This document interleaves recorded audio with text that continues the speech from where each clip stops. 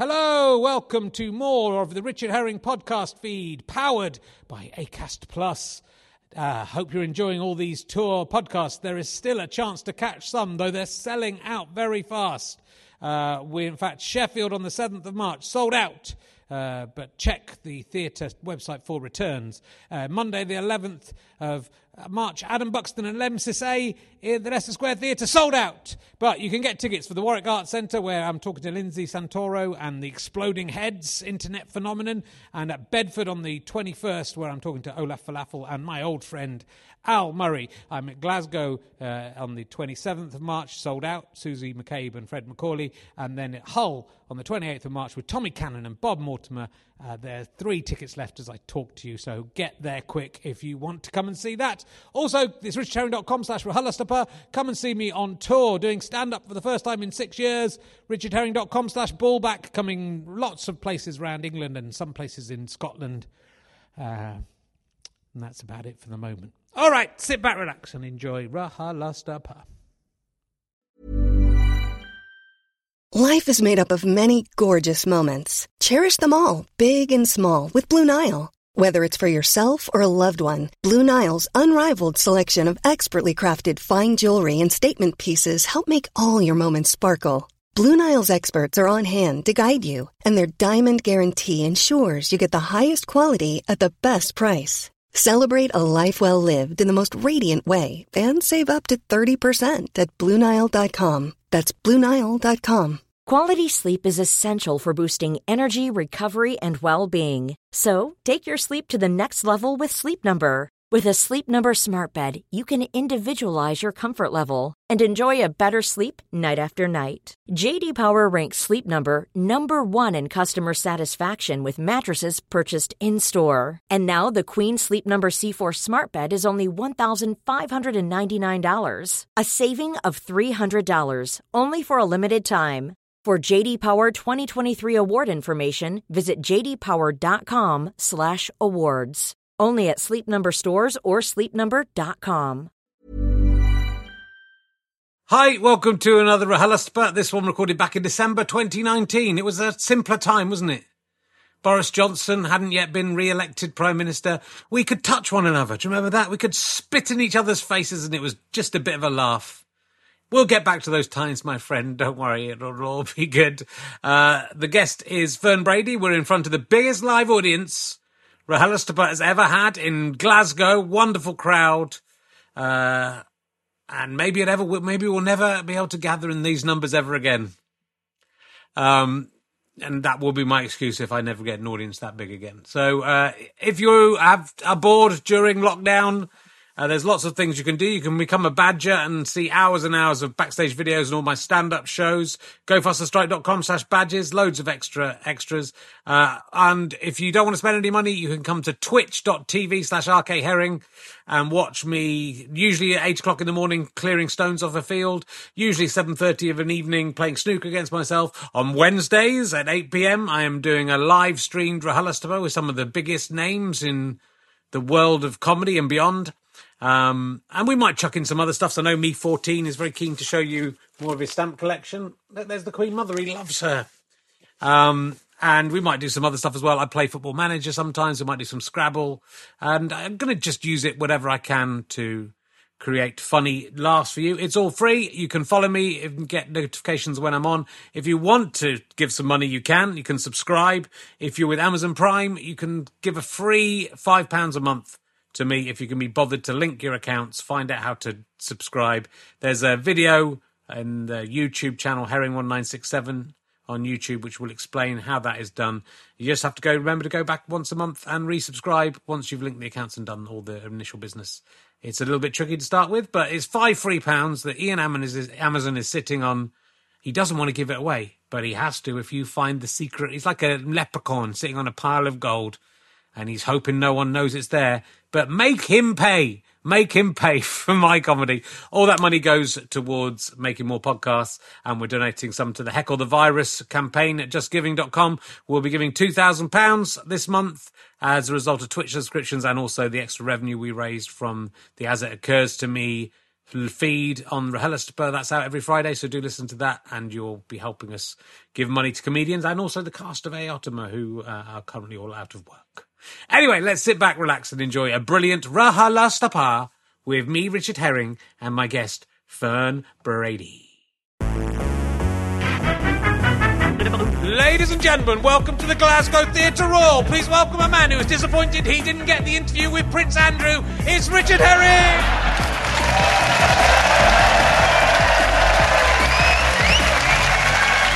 Fuck yeah! Hello, Glasgow! Biggest gig ever! You're the biggest audience we've ever had. It's the first time I've ever done a podcast in Scotland. It's amazing. I mean, I've done about 100 in Edinburgh. That doesn't count, does it, Glasgow? That doesn't count.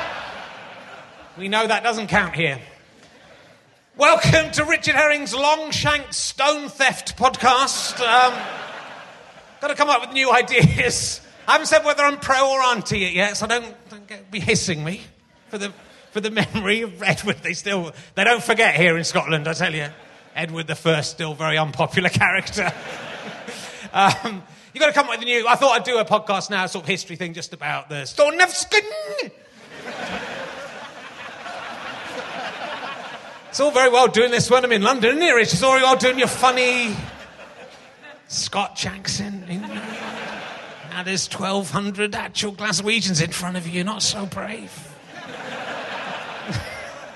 Will I get out alive? We'll see. I was hanging around in the Arlington bar the other day where the real Stone was taken when it was stolen in 1951 by some students, and they claimed that the one they gave back was a counterfeit copy, and the real one sits on the bar of that pub. Do you know that? They gave the stupid Sassenachs a replica, didn't they? That's what you did.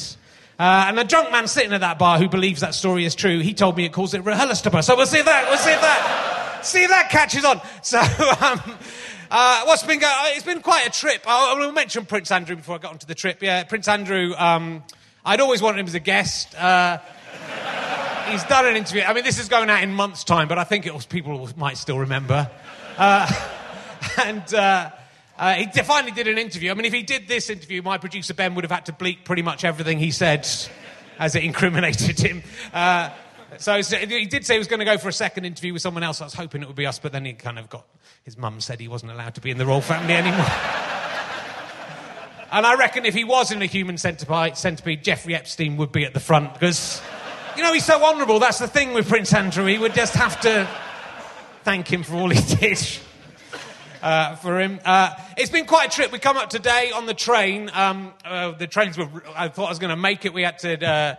the train down to London to come up to Glasgow was cancelled, so I had to get a cab across to Milton Keynes. It cost £120. That's how much I care about you, Glasgow. And on the... I sort of worry sometimes about coming to Glasgow. It's got this reputation of being a rough place.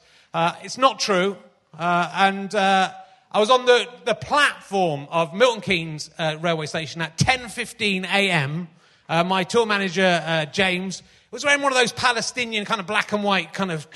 the kind of scarf that a dick wears, to be fair. I didn't say anything to him about that, but the kind of thing I mean. This guy drinking energy drink and looking a bit shaky came up to him and said, "Do they do those in men's, mate?" And he went, "What?" He said, he took him about 4 goes before we understood, and James said, "Are you taking the piss?" He said, "Yeah, I am taking the piss." And he was literally, he was trying to have a fight with us. It's 10:15, mate, we've both got trains to get. Why are you trying to get into a fight? So we sort of started walking away, and I was laughing, mainly because I thought it was quite a funny joke. And he said, "Are you laughing at me?" I said, "No, I'm laughing at you. I thought that's what you wanted." He said, "Do you think you're funny?" I said, "Well, yeah, I do. I think I am." Funny. But in the end, it was a bit intimidating, so we told on him to the member of staff. It was very good. The guy came down and calmed dinner, and then when the man came to him, and I said, "It's being a bit threatening and weird." It was literally out of nowhere. The guy said, "He said I had a shit tracksuit," which he did, but we didn't. It's interesting. He was then dissing himself, so we got away without being beaten up, but it was close. Even before we got to Glasgow, but we are here now. So I'm going to crack straight on because our guest is doubling up tonight. She has another gig. If you want to go and see her after she's been on here. She is probably best known for selecting the music for ITV programmes. We'll talk about that in a second. Will you please welcome the amazing Fern Brady, ladies and gentlemen? Sit down. There's a microphone here. Hello, lovely to see you again. I just saw you back there. It's good. I'm seeing you here now. How did you know about that job? I know everything about you. I've done some research this time, Fern. Fern was on in there when I did the Edinburgh Fringe version. I didn't really do any research for that one. I was doing them every day. It was hard, but I've really looked into your life this time. Yeah, you did. So for a while, you were selecting the music for things like Who's Been Framed and stuff like that. You've been framed. Yeah. Who's been framed? So it's Prince Andrew. Am I right, guys? Yeah. Jeffrey Epstein. Who's with me? Yeah, Glasgow's pretty much behind me on those two.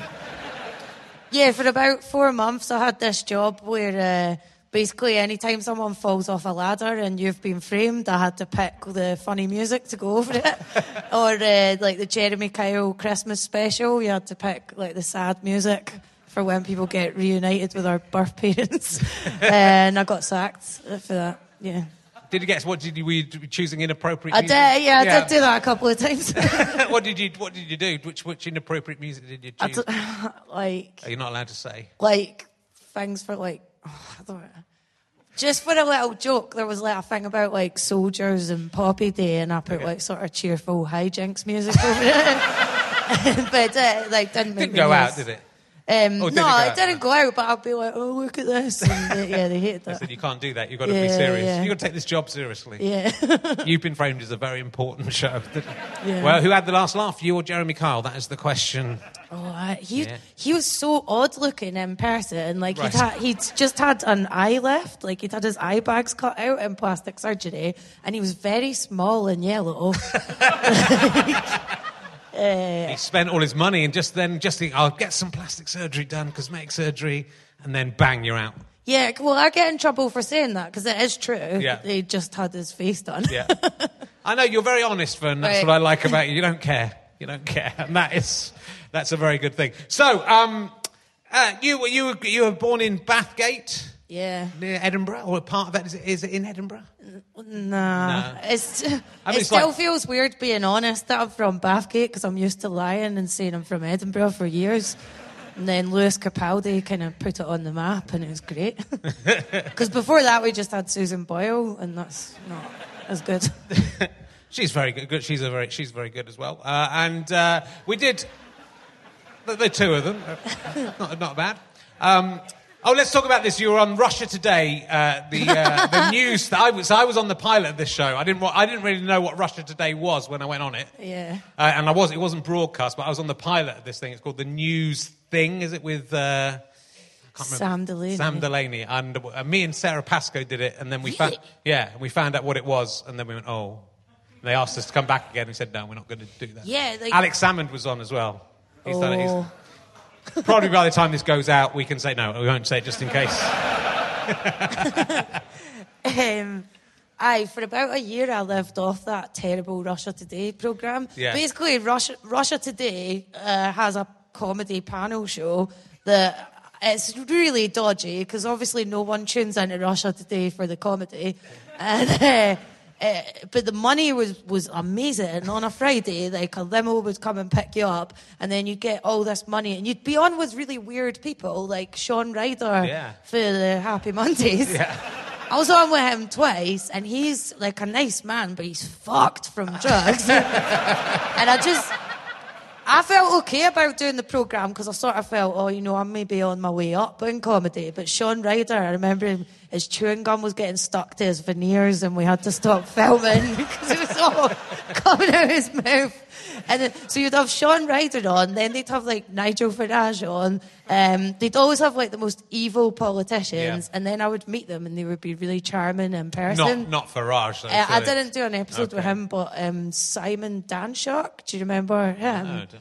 He was like he was a Labour politician, and at one point he was going on like double dates with his ex-wife and his new mistress. Wow. And just up to, I think he was just a sort of perv.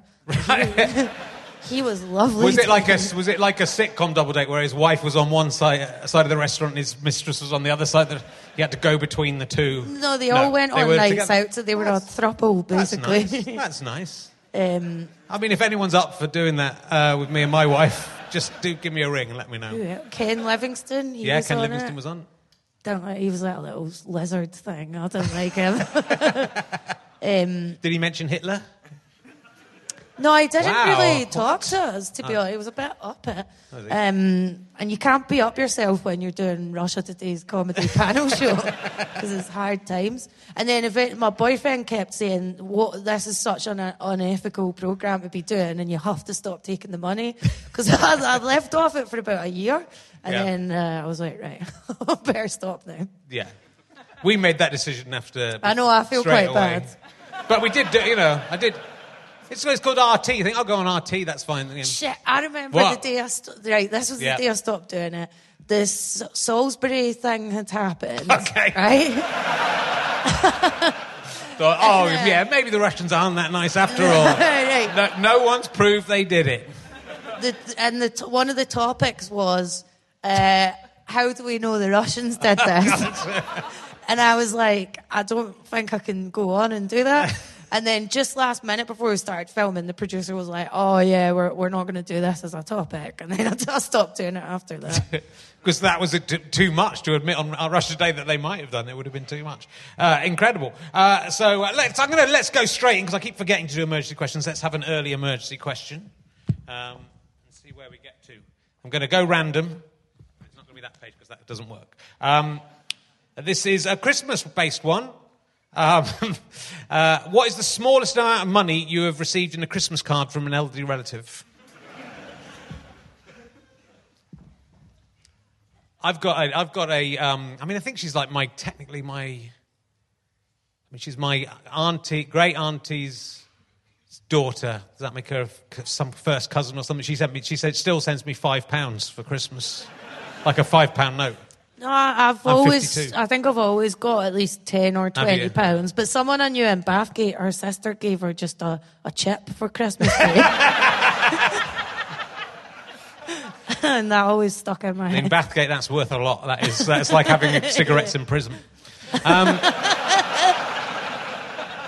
How much did you get? Because you're a lot younger than me. How much did you get from the Tooth Fairy because now I've got kids, I've got to start working out how much I'm going to give to from the Tooth Fairy for teeth. Do you remember how much you got for your teeth? No, I genuinely can't remember, but I used to write really earnest letters to the Tooth Fairy, and I was quite embarrassed when I found out it was my mum. No, I can't remember. You were very innocent. You were talking backstage about believing like a badger was a real badger in school, and it turned out to be a puppet badger. Yeah. You were very trusting, believing child. Yeah. Oh, it's heartbreaking. Heartbreaking that we lie. Why do we lie to our kids about stuff? And then it's fun, like tricking them. I have to say, I love it. My son's 2, and he's 9. He just about started to understand Father Christmas. So I've told him he'll come down the chimney. He goes, Father Christmas chimney. He's into the lie, and it's fucking hilarious because it's us. It's us. We don't even dress up. My mum used to tell mad lies to us all the time. She told us she was a contestant on the Crystal Maze. She told us that she was going on blind date and leaving my dad. One time she said that we were all moving to the Isle of Skye. And that was really fucked up because I went in and told my teachers, and I was like, listen, I'm leaving school. And it was only when my best mate's mum phoned up my mum and was like, oh, she's crying and stuff. Then my mum was like, oh, it was just a joke because it's good. Child reading's boring. Yeah. She told my brother she was a demon one time. I'd be scared to tell my kids stuff like that because I think they would kill me in my sleep if they thought that was a possibility. Now, tell me, you did a gig this week, I saw on Twitter, where you were playing to naturists. So that everyone was naked in the audience. Yeah, I did a gig to the British Naturist Society. And the number of people that I've told this to that went, were they naked? Yeah, otherwise it would just be a gig. Wouldn't it? I don't know. They might be having a night off. Go, look, we like taking our clothes off, but no need to take the piss. They were. It was a really nice gig, but when I got the email about it at the time, I was kind of busy, and I don't really read emails properly, so I just thought it was a gig. And then the guy was like, oh no, they're all going to be naked. I can assure you they're not sex people. We've checked. But why do you want to go to a comedy gig in November, like in the cold with no clothes on? And it was, I just don't know where even to start. All right, they had gender-neutral toilets, which is like cool. I'm fine with that at other gigs. Until you're at a nudist gig and you're just washing your hands in the toilet and a 20-stone naked man appears behind you in the mirror like a fucking vision from hell. So that happened. And he made eye contact with me as if to say, that this is a bit much. Yeah. Then I went to get my pen. I went to get my pen to write my jokes out my bag, and then the organiser was like, oh, do you need help with that? And I realised I would have to have my face basically next to his balls to get stuff out of my bag. So I was like, no, it's all right. Yeah. It was cool seeing a woman clap at your jokes while her tits just flap up and down. I would like to see that. You know when do you know when you smash a gig and everyone rushes over at the end and they want selfies, but they're all naked? That happened as well. Okay. That was cool. But I've got these sort of perverts come to some of my shows because I attract like mental people to my gigs. Yeah, that must be awful. Man, it's so terrible. Are you right, Colin? Colin and Lee and them there?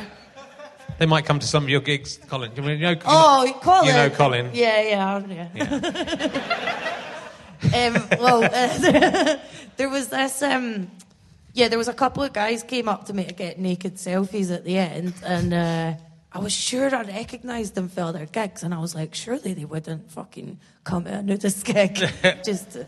it was but weird. they did, so they were just guys who weren't people were pretending to be naturists in order to get a naked That's photo with you. That's quite egotistical for me, I think that, but they looked really familiar. No,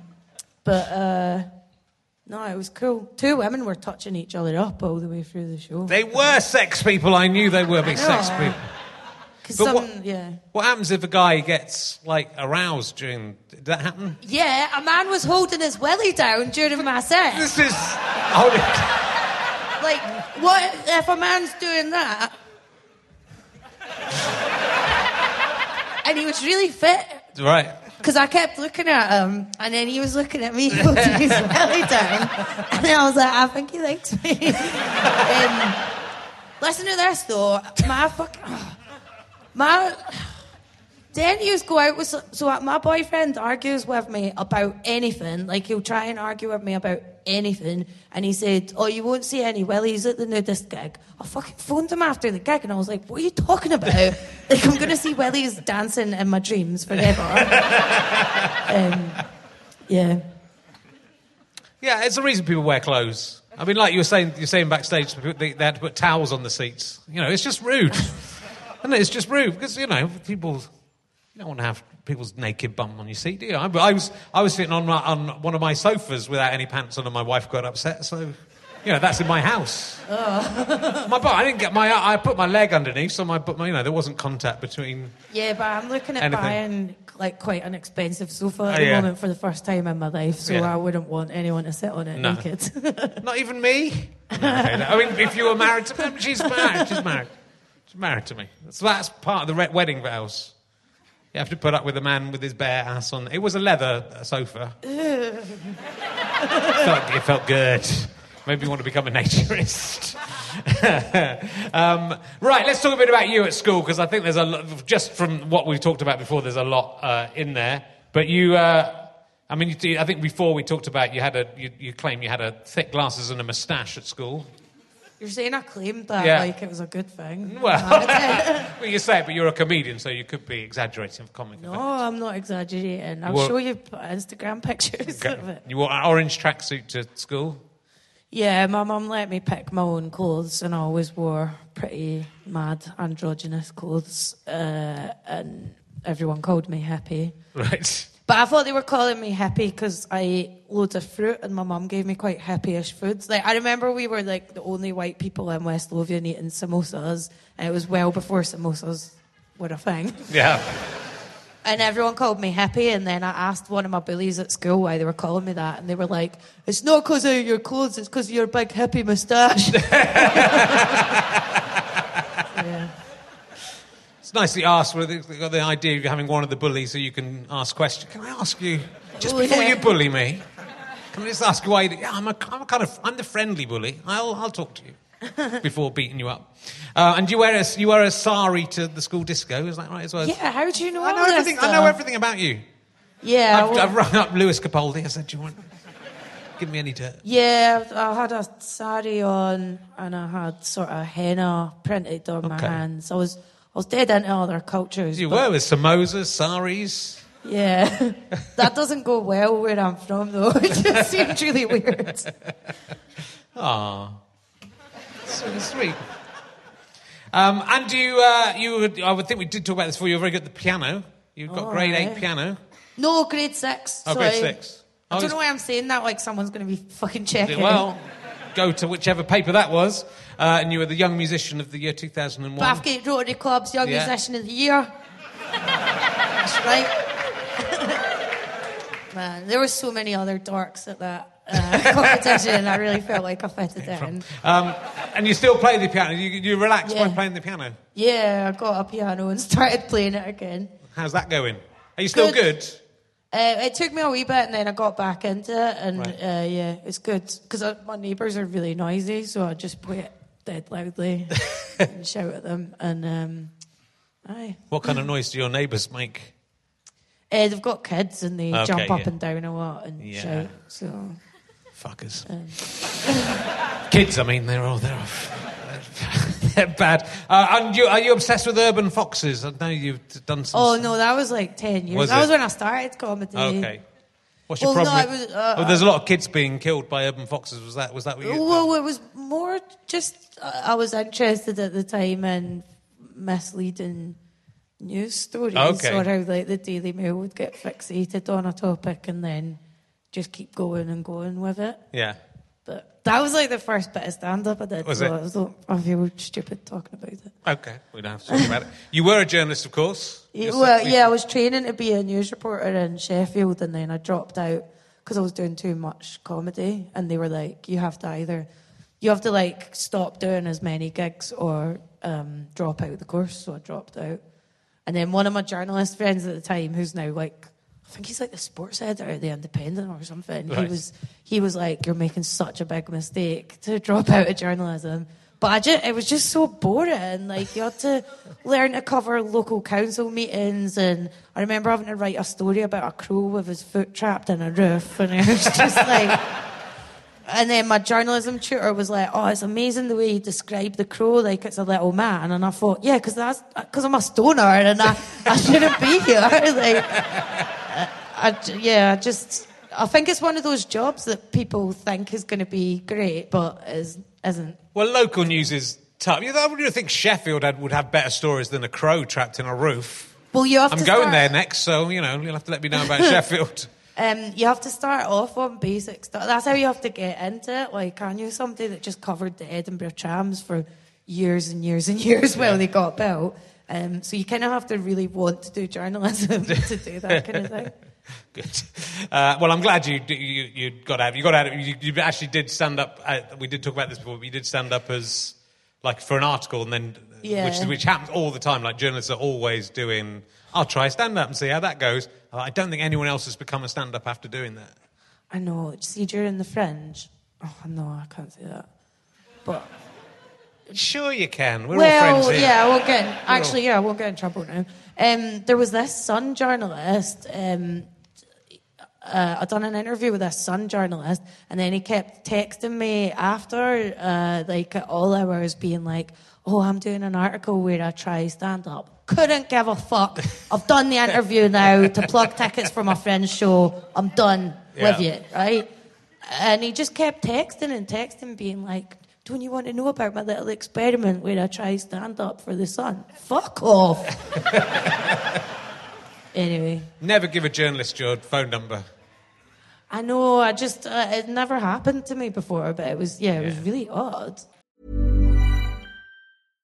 Want flexibility? Take yoga. Want flexibility with your health insurance? Check out United Healthcare Insurance Plans. Underwritten by Golden Rule Insurance Company, they offer flexible, budget-friendly medical, dental, and vision coverage that may be right for you. More at uh1.com. Hey, I'm Ryan Reynolds. Recently, I asked Mint Mobile's legal team if big wireless companies are allowed to raise prices due to inflation. They said yes. And then when I asked if raising prices technically violates those onerous two-year contracts, they said, "What the f*** are you talking about, you insane Hollywood ass?" So to recap, we're cutting the price of Mint Unlimited from $30 a month to just $15 a month. Give it a try at mintmobile.com/switch. $45 up front for 3 months plus taxes and fees. Promo rate for new customers for limited time. Unlimited more than 40 gigabytes per month. Slows full terms at mintmobile.com. Quality sleep is essential for boosting energy, recovery, and well-being. So, take your sleep to the next level with Sleep Number. With a Sleep Number smart bed, you can individualize your comfort level and enjoy a better sleep night after night. J.D. Power ranks Sleep Number #1 in customer satisfaction with mattresses purchased in-store. And now the Queen Sleep Number C4 smart bed is only $1,599, a saving of $300, only for a limited time. For J.D. Power 2023 award information, visit jdpower.com/awards. Only at Sleep Number stores or sleepnumber.com. Well, let's talk. You said that there's a lot of sexism still in stand-up, so that seems to segue quite nicely into that. Have you found that working your way up through the clubs? Is that from like the people running the clubs and the other comedians? You're still being treated? Oh well, it's okay now. Well, yeah. Where would I even begin? On the way up, it's terrible. Yeah. But you kind of put the blinkers on because you can't. I remember when I was coming up, I was like, "Oh, it's not so bad," but it was terrible. But you just had to kind of put your blinkers on, otherwise you would get angry about it all the time. In terms of being prejudiced against you, or people just treating you in a inappropriate manner.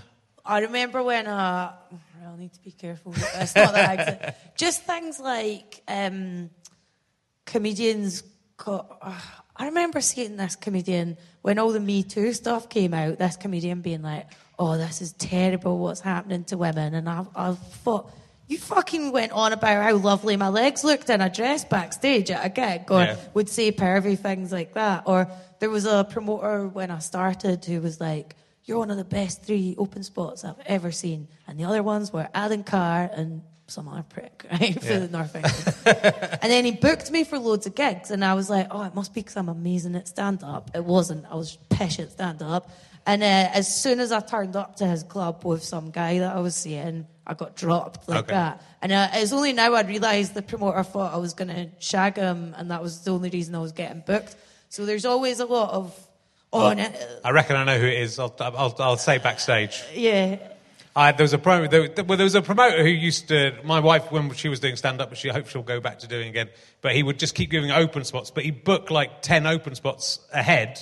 I know who you're talking about. Yeah, but you go, that's you can't do that. An open spot is to then get a paid spot. You can't go, I'll give you 5 open spots, because if you do a good open spot, you should get paid, right, for the next one. Yeah. Yeah. There's just dozens and dozens of things, or...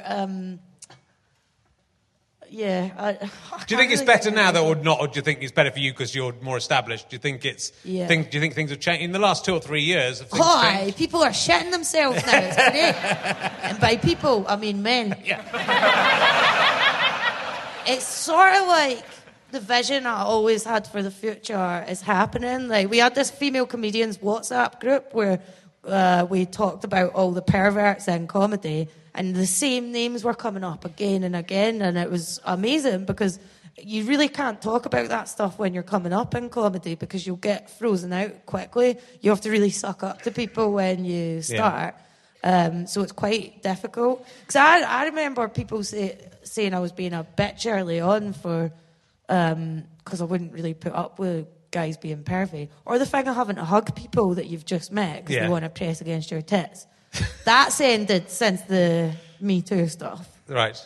But then it kind of sucks because then there's people... Do you know Brett Goldstein? He's this really fit comedian. Yeah. The nice guys like that are rides don't hug you anymore. And And then the people that are dirty perverts still try and go in. Well, you can go and hug them, though. That's all right. That's allowed, right? That's true. Until the Me 3 movement comes out. And men go, actually, it's men who get harassed the most. But you still see club lineups where, there's a popular chain of clubs. Okay. Not the Stand. No, I'm guessing it's not the Stand. No, another chain of clubs that just has largely all male line. Well, not just that. There's loads of different clubs that will just. It's such a mystery as to which one you're talking about. No, but carry on. Well, it could be. There's a couple. few. Or there's places that I tried to get in with for years, and I couldn't, and they had shit guys on instead. And then it was only once I didn't need to do those gigs anymore that people started trying to book me for them, which is frustrating. I think what's maybe weird about the circuit is that the older acts haven't. When I started, it was nearly all young people. There weren't really anyone over 30 or 40, and if anyone became successful, they moved on. And now there's so many people doing it that the guys in their 40s and 50s haven't. They're still doing the circuit, and then there's 1,000 other people coming up beneath them. So it's sort of some of the old clubs still book the people they've been booking for 20 or 30 years. So it's harder for new people to get started. But it was more men in those days, so they're kind of staying true to their mates from the early days. But then it gets harder to come through. But then it's got to be a meritocracy, and it's got to be people coming through because they're interesting and good. I think especially for stand-up to survive, which is it's getting harder to do for stand-up clubs to work, I think. Yeah, you can't make money off the circuit. No. I'm just remembering stuff that happened when I was open spot. There's this comedian I loved when I was new, and he's you'd know him because he's been in something quite big. I'll tell you after. And I thought he was such a good comedian. And then after I'd been on and done my 10 minutes, he was like, "Give it up for Fern Brady, everyone," and got them to clap. And he went, "I shagged her."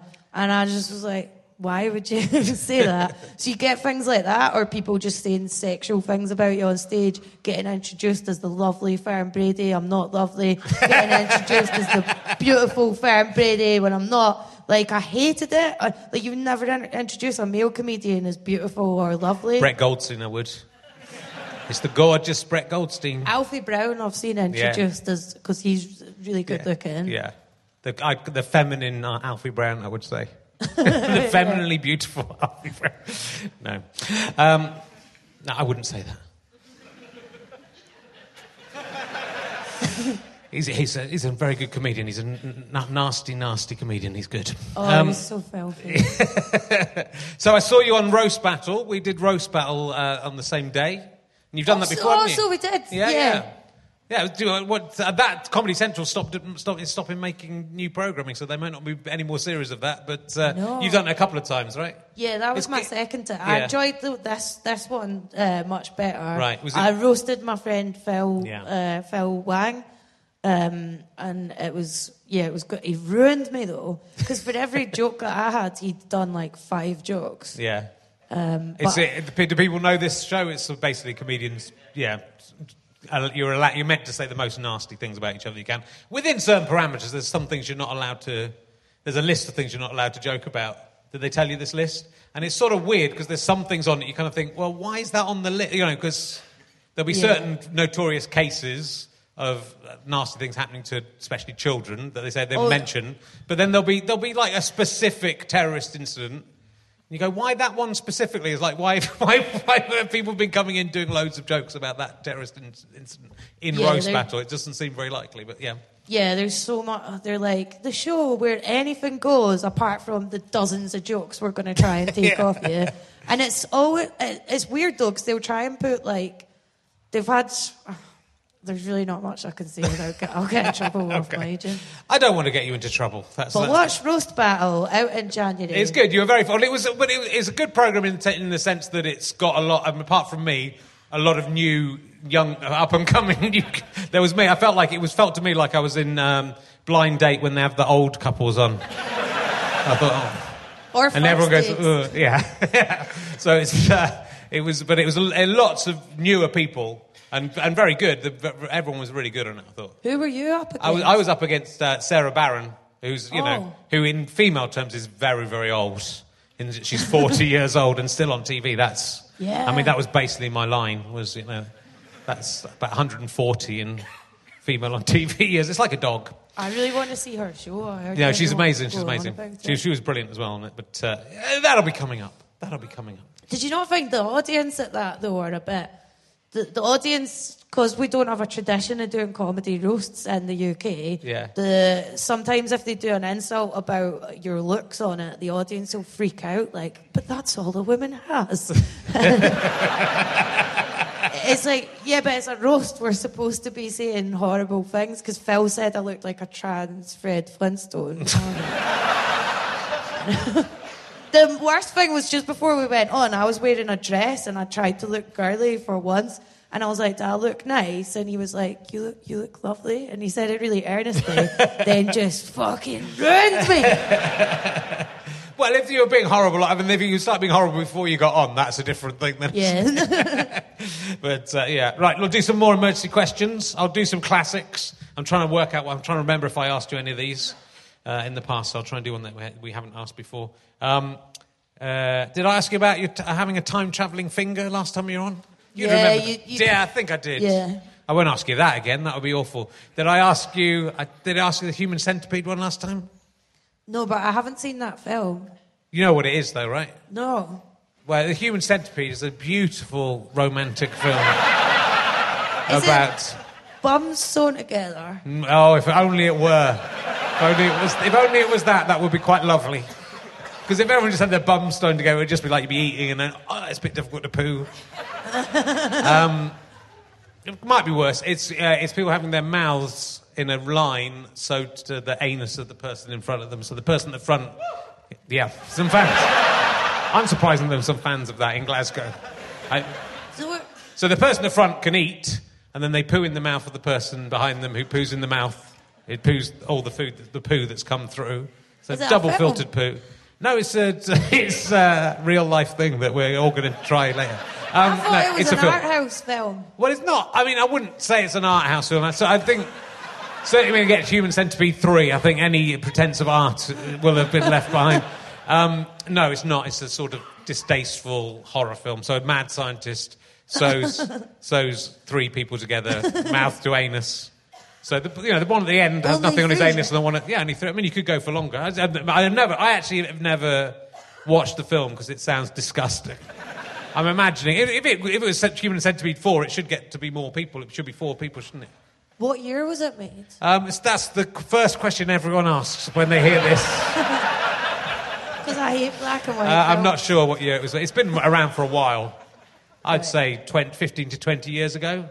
Any aficionados? I mean, it's an embarrassing question to know the answer to.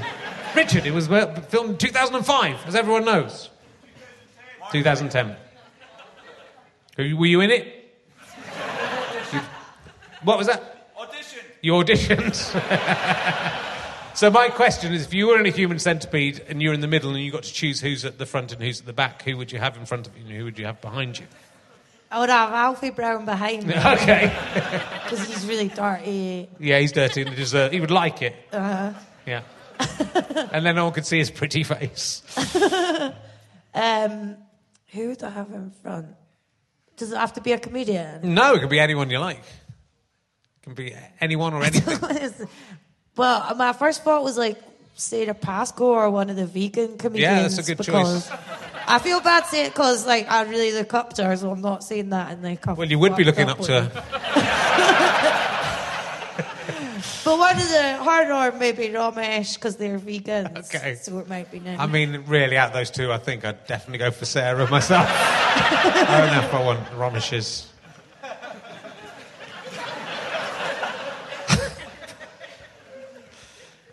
I imagine he's got quite a big beard on his arse as well as his face doing. Whereas I'd imagine Sarah Pascoe's is...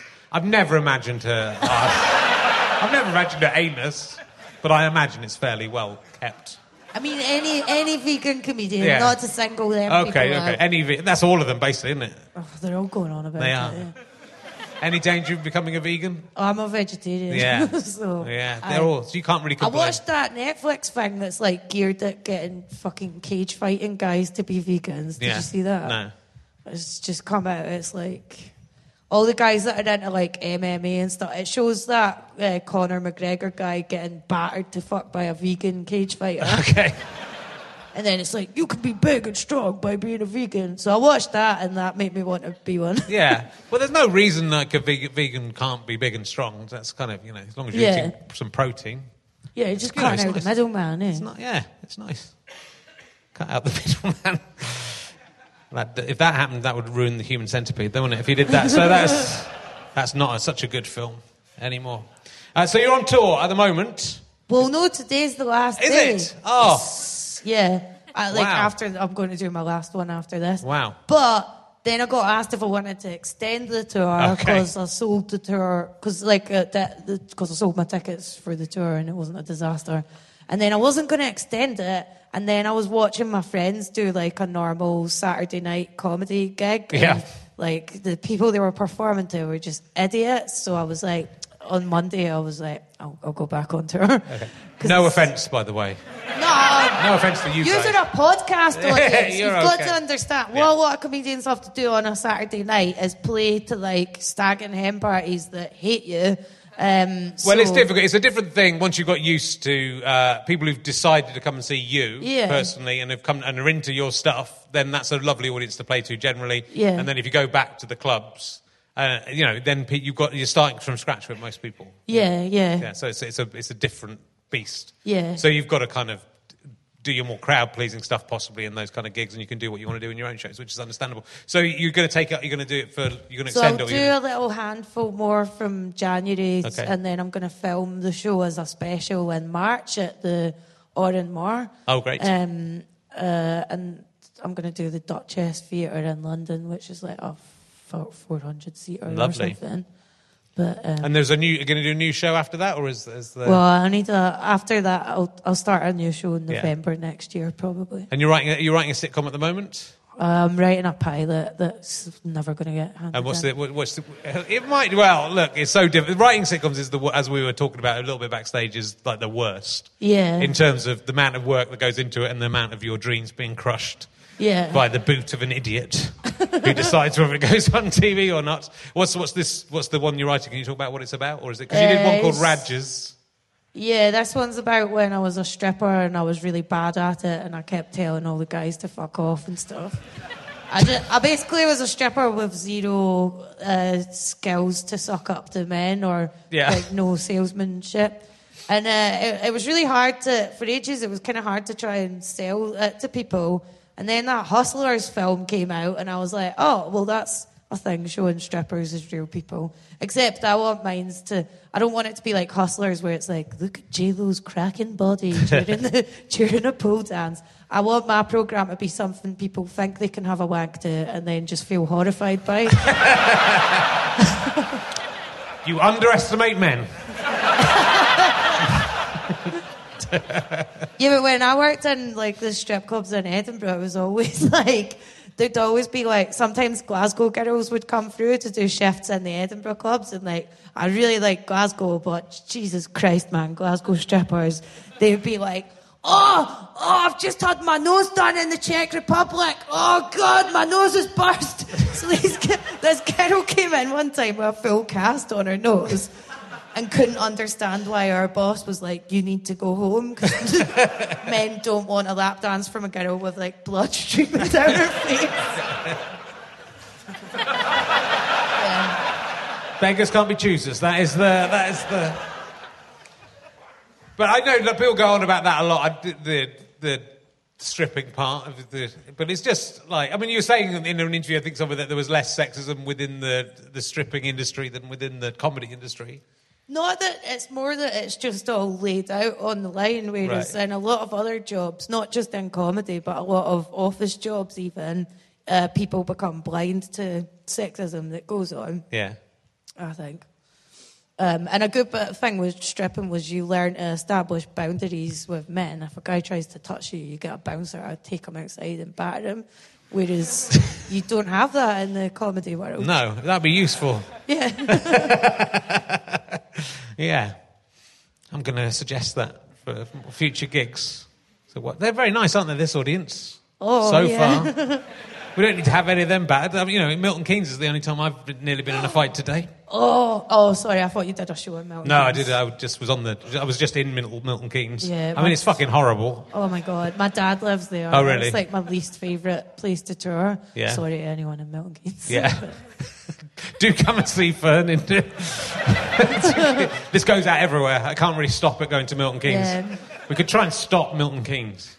That's the only thing we could try and do.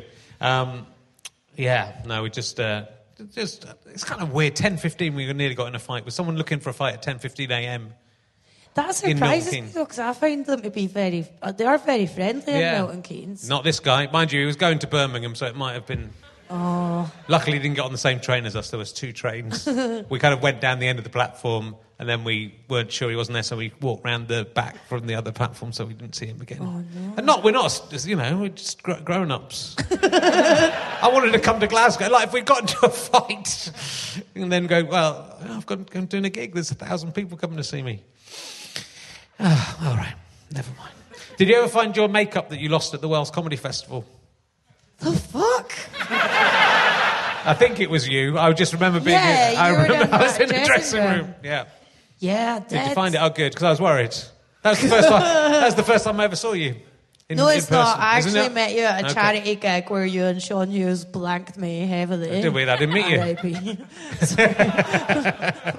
Well, he's dead now, so you've had the last laugh. I did a shelter charity gig. And That doesn't sound like me. it was, you were on, Sean Hughes, Stuart Lee. It was like an amazing lineup. Was Stuart nice to you? Did he not Well, play? my first ever TV thing was his Of programme. course, yeah. But it was Tommy Shepherd that runs the Stand Comedy Club got me on Stuart's programme. Sure. I think Stuart seemed a bit taken aback that I did. Yeah. I don't know. If He's I very did. sexist, Stuart, so he won't have... No. I just remember him saying, you're very erudite when you write in The Guardian. And I knew that was a kind of codified thing of like, but you sound like this in person. Like, I'm not stupid. I know what I get stuff said to me sometimes in London that I know is code for how can you write well but your voice is like this. Yeah. And it's fucked. Like, I got told, my agent said, the producers of QI came to see you and you've got the wrong energy. Well, what the fuck does that mean? It means BAM energy, does it? But I just don't want to do that thing that Scottish people do when they move to London and start talking like Carol Smiley or whatever. Yeah. Or Tar for the Lib Dems. Joe Swenson. Do you ever fit? Because I'll sometimes be like, what lengths would you go to get famous? And then it's like, well, will you start talking like Joe Swenson to break America? Like, I just don't know if I can. Well, I think it's good. What I really like about you is that you don't take any shit and that you don't... I think it's important for comedians not to toe the line. It's difficult not to toe the line because you think, I want to get to the next stage and I want to get the work and stuff. But I think if you stay true to who you are, then you'll do better in the long run. That's what I like about you.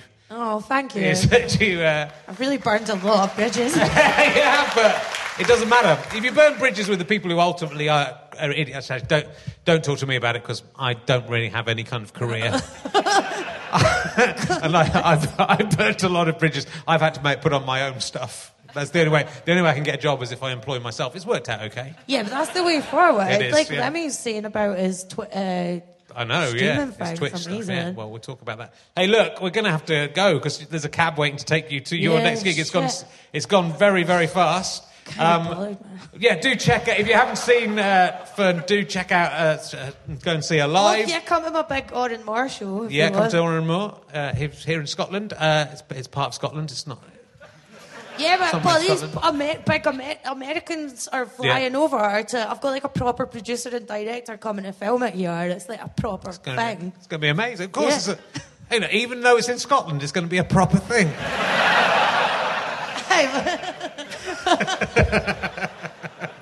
Don't do the Scottish people down. They're great. They're a great lot of people up here. Shit, I've really blown it. I nearly got off. I could have got off, and the rest of the show would have been fine. And now I've ruined it. Ladies and gentlemen, please give a massive round of applause for Brady. Thank you, darling. Thank you. We'll be back next week. Come back next week if you can. That's all coming next week. See you later. You have been listening to RHLSTP with me, Richard Herring, and my guest, Fern Brady. Thank you to Pest for continuing to provide me with music. Thank you to everyone at the wonderful Theatre Royal Glasgow, our biggest audience of all time. You were awesome. I'm indebted to my producer, James Hingley. I'm indebted to my series producer, Ben Walker. I am particularly indebted to my executive producer, Jarv Ramilliard. That's right, Jarv Ramilliard. I like the sound of this guy. We called him Jarv the Marv on set. That was the nickname. And Ramilliard the Billiard, we called him as well. We had lots of nicknames for this guy. This is a Sky Potato Fuzz and GoFasterStripe.com production. Go to GoFasterStripe.com. You can buy emergency questions books. You can buy Trump games that will help us make more podcasts and also provide you with hours of entertainment in this difficult time. You can also buy my downloads of all my shows, DVDs and other books, and also the DVDs and downloads of lots of fantastic comedians. Or become a badger. GoFasterStripe.com/badges and get lots of extras and loads of cool stuff and be a cool kid forever. There's a badge and everything that proves it. Thanks for listening, guys. We really appreciate it. See you on the next one. Bye.